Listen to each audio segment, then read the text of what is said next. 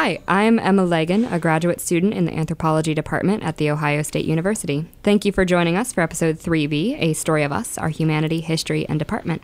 As always, this podcast is produced in collaboration with the American Anthropological Association. And today, I'm joined by Katy Marklein and Melissa Clark, two graduate students in our department. Welcome, both of you. Would you like to introduce yourselves? I'm Melissa Clark. I'm a PhD candidate at The Ohio State University in the Department of Anthropology, and I study post-medieval Ireland and dental stress indicators. I'm Katy Marklein, and I am a graduate candidate as well, and I am looking at Roman imperialism through the lens of bioarchaeology in northern Turkey for my dissertation. So basically Romans and Greeks. I tend to like skeletons in particular. My work in Turkey actually isn't looking at childhood. I think they brought us together today to mention some work that I'd done previously, basically looking at childhood and kind of how we approach it through bioarchaeology. I think one of the issues, at least, we find as bioarchaeologists, or just really anyone studying children in general, especially children in the past, is we really don't know how to think of them or actually define them. I don't know if you've had that problem with some of your work. Yeah, you can't really, it's hard to define what is an infant versus a fetus versus a young child and an adolescent. Yeah, and I think we'll just, in general, looking at children in the past is kind of a new phenomenon for the most part, because as people who are kind of digging up skeletons find, is you don't really find children as often as you would with mortality patterns you expect, because the bones are so much more frail, and oftentimes they're kind of swept away or destroyed during excavations. So it's only really recently that we've been looking at them and kind of trying to understand children in the past versus children in modern day and how we think about childhood. Thinking about them in these stages. Are these stages we've constructed? So, fetus, neonate, newly born, infant, child, are these constructs we have and we're just kind of imposing them on the past, or is there something of value there? At least that's something I definitely struggle with when I'm trying to think about children in the past when I'm looking at specific collections. Yeah, and one thing I think that we also take for granted in our society is that we view children as people. And how dare we do that? I know. And like agents in their own way. Yeah, and I'm not sure that is always necessarily the case. So I know that it's been previously argued that in instances where the infant mortality is extremely high, that perhaps there was an element of detachment from the child and it wasn't necessarily perceived as a full person. But I think also we need to consider that might just be, again, a construction that we're placing on to these people, that they couldn't possibly have grieved for their dying children because there were just so many of them. I think that perhaps we also need to consider the possibility that they did care for these children. Yeah, so I don't have any children myself, but I am a new aunt, and so I get to see how she's kind of constructing her identity and how also she's influencing my brother and sister-in-law as well as a little person, and how their lives are shaped around her.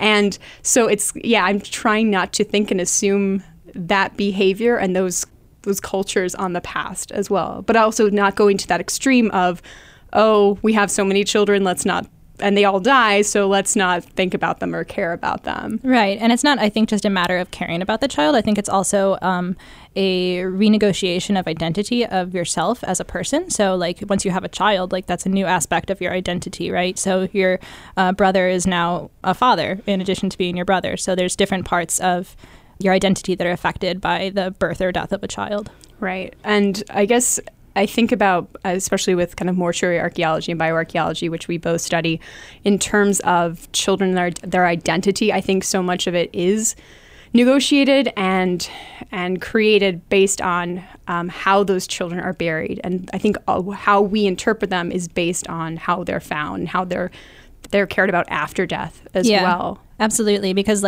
I like to think of it as you don't bury yourself. So your burial circumstances are going to be a product of how people perceive you. And so if you are buried with lots of grave goods, then perhaps that might indicate that people really did care about you. Right, that this assumption or that someone comes back.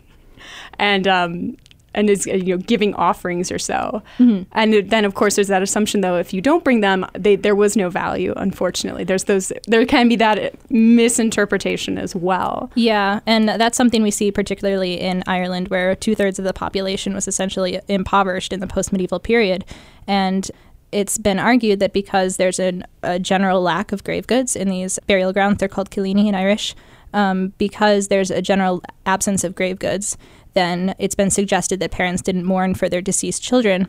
But other anthropologists have argued that the absence of grave goods and the absence of inscribed tombstones is really just a product of mass illiteracy and poverty, where people didn't have anything to leave in the graves of their child. Like most ethnographies of the time, they describe Irish homes as having like a stool and a pot, and those are your only two possessions. Which you will not bury with your child. Which you will not bury with your child because you need them. Right. So yeah, I definitely think it's important to remember that just the absence of grave goods isn't necessarily indicative of an absence of care. Right, that's true. And at least so with some of the burials or the context I'm familiar with, again, as Roman and Greek, is there are instances where they actually do have grave goods interred with them.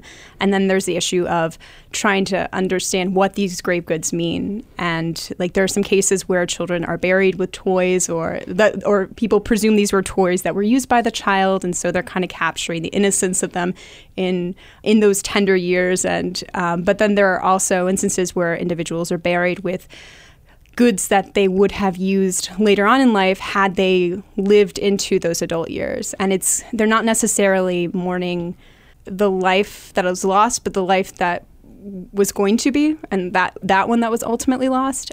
So I think there's a lot to be gained there, at least in terms of the mortuary context. But something you were mentioning is, and sometimes they're not buried with items. Are there specific areas where the children are buried, at least in Ireland, where that's because, like in Greece and Rome, often children will be buried intramurally, so within the walls of a city, or sometimes within the walls of a home. Sometimes thought to be a protective mechanism, something that's like apotropaic, or sometimes it's just there out of pragmatism. You have nowhere else to bury the child. So at least that's kind of the case often, that you see there's an actual location and there's some meaning in that, at least in Roman times as well. I don't know if that's the case in Ireland. Yeah, it is. But first, I actually want to touch on the burials of infants in Rome, perhaps in the houses. I think that there have been a couple of different interpretations for why that might be, like you said. And one is it like the most practical place to bury your child? Or then you also, I think, have to consider the possibility that perhaps the parents wanted the child close to them. I've been reading a number of ethnographies talking about the parental reactions to child death. And one of the things that the parents keep saying is, I don't want my child to be away from me. And I think that perhaps that's a possible interpretation for the infant remains in Rome. Now, as far as the burial locations in Ireland, they're pretty interesting because they show a maintenance of sacred space over time. So after the advent of the Church of Ireland, so once Protestantism came about, they had a rule that, well, basically they argued that an unbaptized child could not go to heaven. And because it wasn't baptized, it wasn't allowed to be buried in an active church cemetery. But parents often got around this by burying their children on prehistoric sites, so like hills and mounds and things.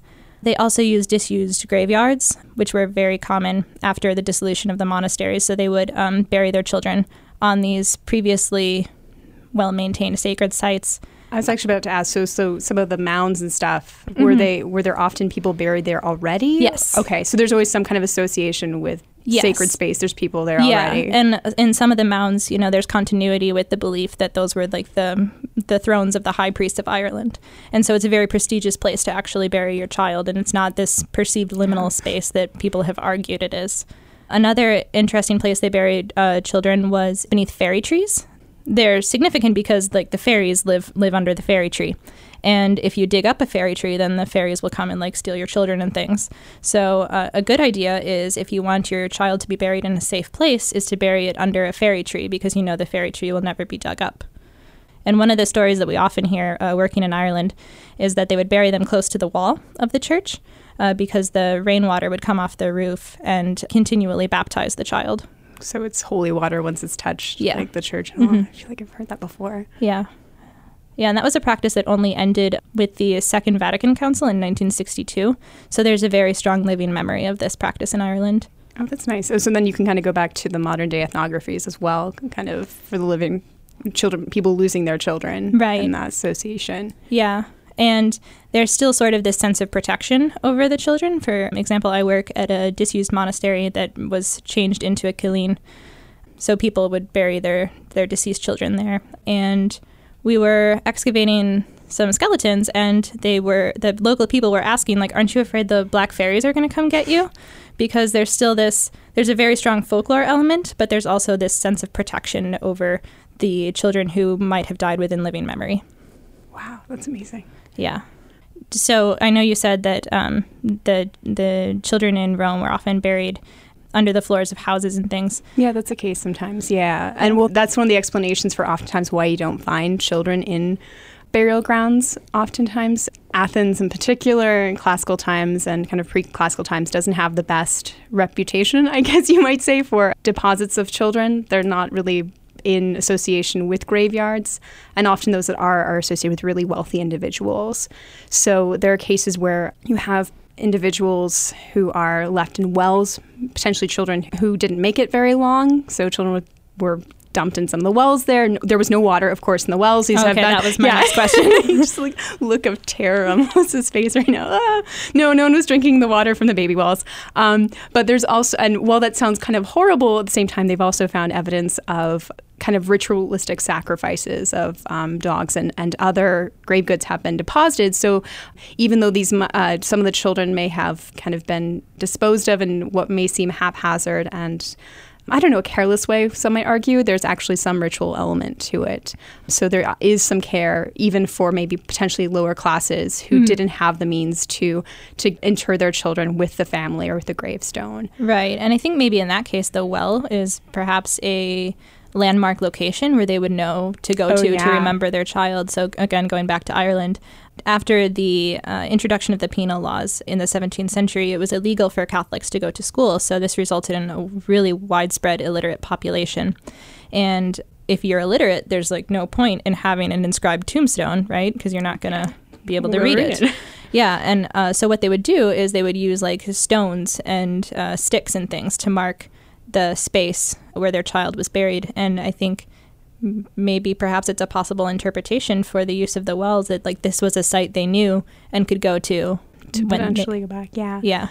In other cases in Rome where they start to have children buried, for the most part, those that are buried, at least in Roman times, so we're jumping a few centuries ahead now, the children are often buried again in association with the family, and there are words actually attributed to them. So people will talk about their dear children, and again, it's in light of them being lost, kind of in light of losing not just a child, but potentially a citizen. And at least with Rome and with the Emperor Augustus coming in, there were laws really promoting people having children and subsidies. So this idea that children are not only carriers of your DNA and your family line, but they're also carriers of a culture and an empire, at least in this case as well. And so in that case, sometimes you're starting to get some more elaborate gravestones. You might have kind words for some of these children who are lost, the lost citizens. It's interesting how child burials can be used in that regard as well. It's not only just personal or grieving or for something for parents to come back to, but it's also children as a sign of the future and prosperity and sometimes something larger than the family. Yeah, I think that's particularly important in like a nation state like Rome, where you are relying on the children to continue the existence you need to have of more your people, race. Right. or they die out. Yeah, ultimately. This is a little bit of a tangent, but I remember reading about a father in Rome whose wife, their child died, and he was writing this really long and beautiful letter to his wife about how he felt about the child dying. So I think maybe we should consider that there's like an aspect of public grief, so the loss of a child for the perpetuation of the society, but then also a little bit of a private grief too, where you're mourning the child that you had, the attachment that was previously there.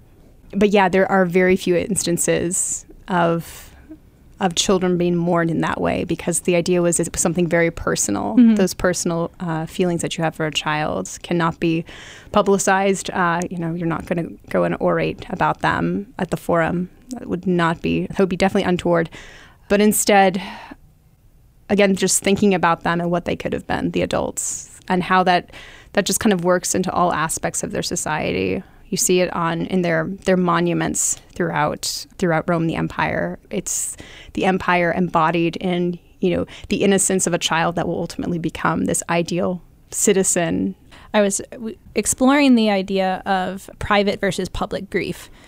So my project was on the inclusion of fetal burials in the archaeological record, and whether or not parents in the past might have mourned when they had a stillborn child.